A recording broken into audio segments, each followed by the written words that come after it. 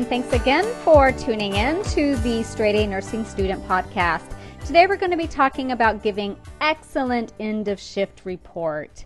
Now, if you're a student, you might be thinking, I don't need to learn end-of-shift report yet. I'll learn that on the job. Well, I can pretty much tell you that a lot of people may have thought that and they didn't learn it. As you start hearing people give end-of-shift report and participating in that activity, you'll notice that it's often a discombobulated, disjointed, unorganized mess that leaves you with a lot more questions than answers. So for the sake of patient safety and for the sake of getting out on time every day, we're going to go over how to give a succinct end-of-shift report. So the format that is commonly used for this is SBAR. And if you have not yet heard of SBAR, you will hear about it a lot as a nursing student. The S stands for the situation that the patient finds themselves in. Basically, why are they here? What's their diagnosis? B is for background. What's their past medical history? What things could have contributed to the problem that they're having today? A stands for assessment. This is your head-to-toe assessment of the patient. And then the R is recommendation. What does this patient need? So for the purposes of today, we're going to use our fictitious patient. It is though you are going to be coming on shift in the ICU to get report on your busy one-to-one patient. So it would also be helpful, I think, for you to hear an example of a med-surg report. So we'll do that after, and we'll assume that this patient has improved and is now out on the floor getting better. Okay, so we will start, and first we'll start with who this patient is. So we have Miss Wilson, a 34-year-old patient of Dr. Comanche. She was admitted on the 25th from the emergency room for an asthma exacerbation and pneumonia. She is allergic to penicillin and coconut, and she is a full code. She has a past medical history for asthma, depression, pneumonia, bronchitis. She's a 15-pack year history, diabetes type 2, an appendectomy about 3 years ago, anxiety and depression. She is the mother of 4 kids, the oldest of which is 17. Her sister lives in Utah, and no one has been able to reach her except for a brief conversation from the ED in which she stated her sister was a full code and wanted everything done. I've put in for a social work consult because she's probably going to need a little bit more decision making at this time. So she was brought in on the 25th from the emergency room for her asthma exacerbation. I guess she had been out with some friends and they had been playing with fireworks, but it's not even fireworks season, so that can be, it's a little bit fuzzy. If you look at her UTOX, it does show that she's positive for cannabis, so she might be smoking more than cigarettes, and this could have contributed to the problem that she's having today. In the emergency room, they started her on BiPAP, but it didn't help a lot. Her O2 sat was in the low 80s, so they intubated her right away. When they did a blood gas, her pH was around 6.9. Her blood pressure was tanking. She was so acidotic.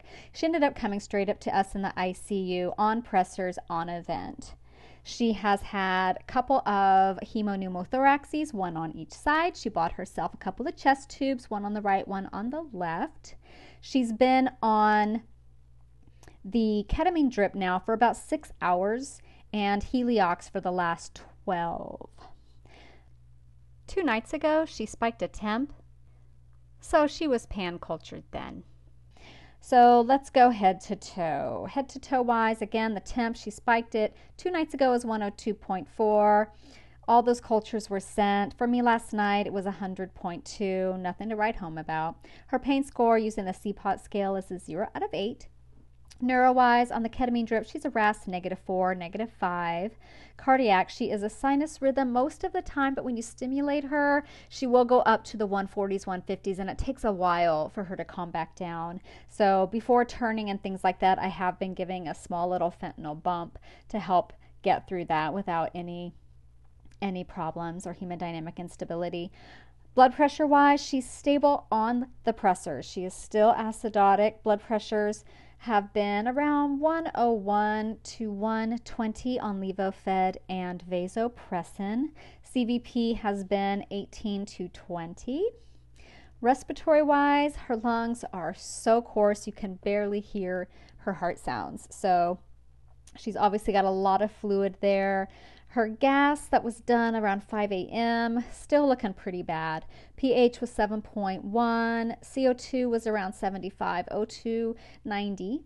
Bicarb was 22.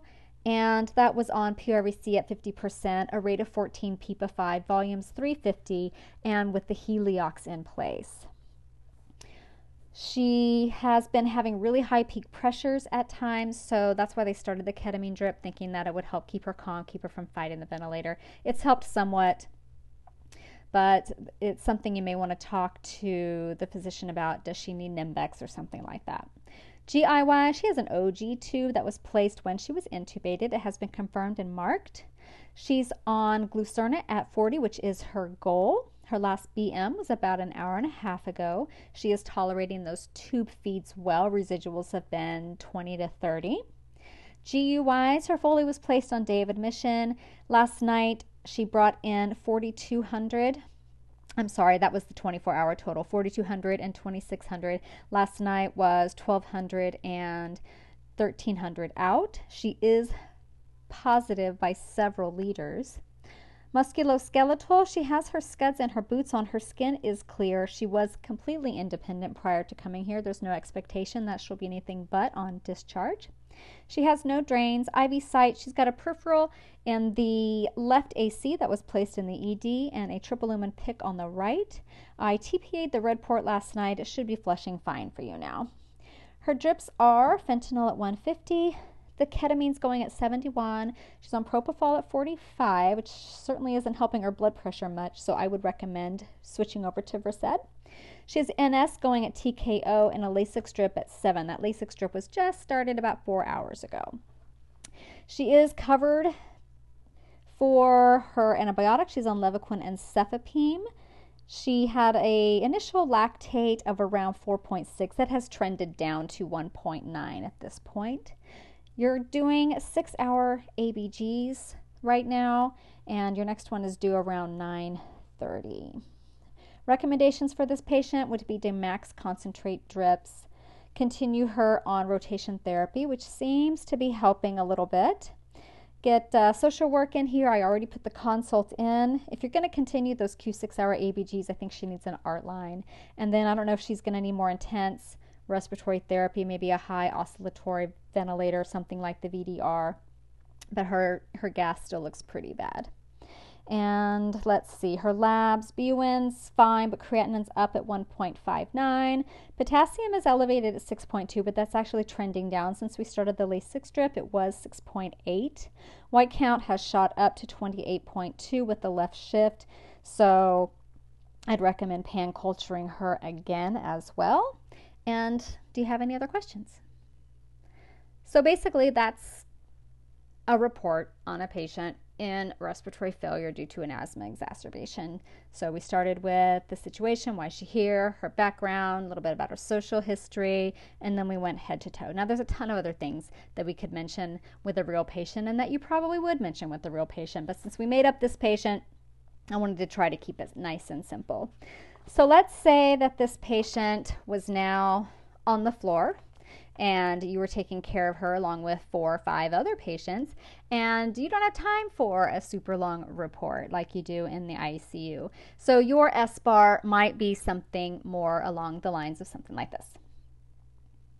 We have Miss Wilson. She's been here since the 25th. She was in ICU until 3 days ago, and she came to the floor on 2 liters of oxygen. Her diagnosis is pneumonia and asthma exacerbation. She was on Heliox, VDR, and PRVC in the ICU. Since she's been here, she's been satting above 90%. And her chest tubes were removed yesterday morning.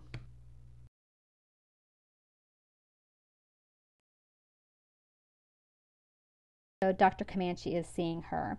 Her pain level has been well controlled with PRN Norcos. Neuro-wise, she is alert and oriented. She's been in sinus rhythm, blood pressure stable. She's on 2 liters of oxygen still, lungs are clear. She is tolerating her regular diet well. Her urine output for me last night was 500, and she brought in about 750. She's getting up and walking around. Her skin is clear. She's got a triple lumen pick in that right arm. She's just on normal saline at TKO. Her antibiotics have all been switched to oral medications, and the plan is for her to possibly go home in a couple of days. Do you have any questions? So that is short and sweet and to the point. Something that you might mention that I left out would be, what are the last few AccuChecks? Some hospitals have a policy where they have to report what the last 3 or 4 AccuCheck numbers were. Any new orders that you went through from the shift that you were just on. At my hospital, we're required to review all the orders and then sign off that we discuss them with the nurse. So just kind of depending on the types of things that your hospital likes to talk about. So again, giving a short and sweet and succinct, informative end of shift report is vital to patient safety.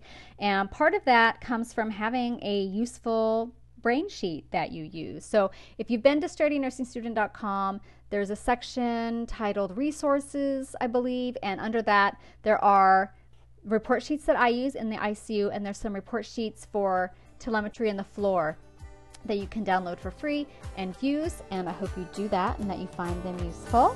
And thanks again for tuning in, and check out lots of stuff at StraightANursingStudent.com. And as always, be safe out there.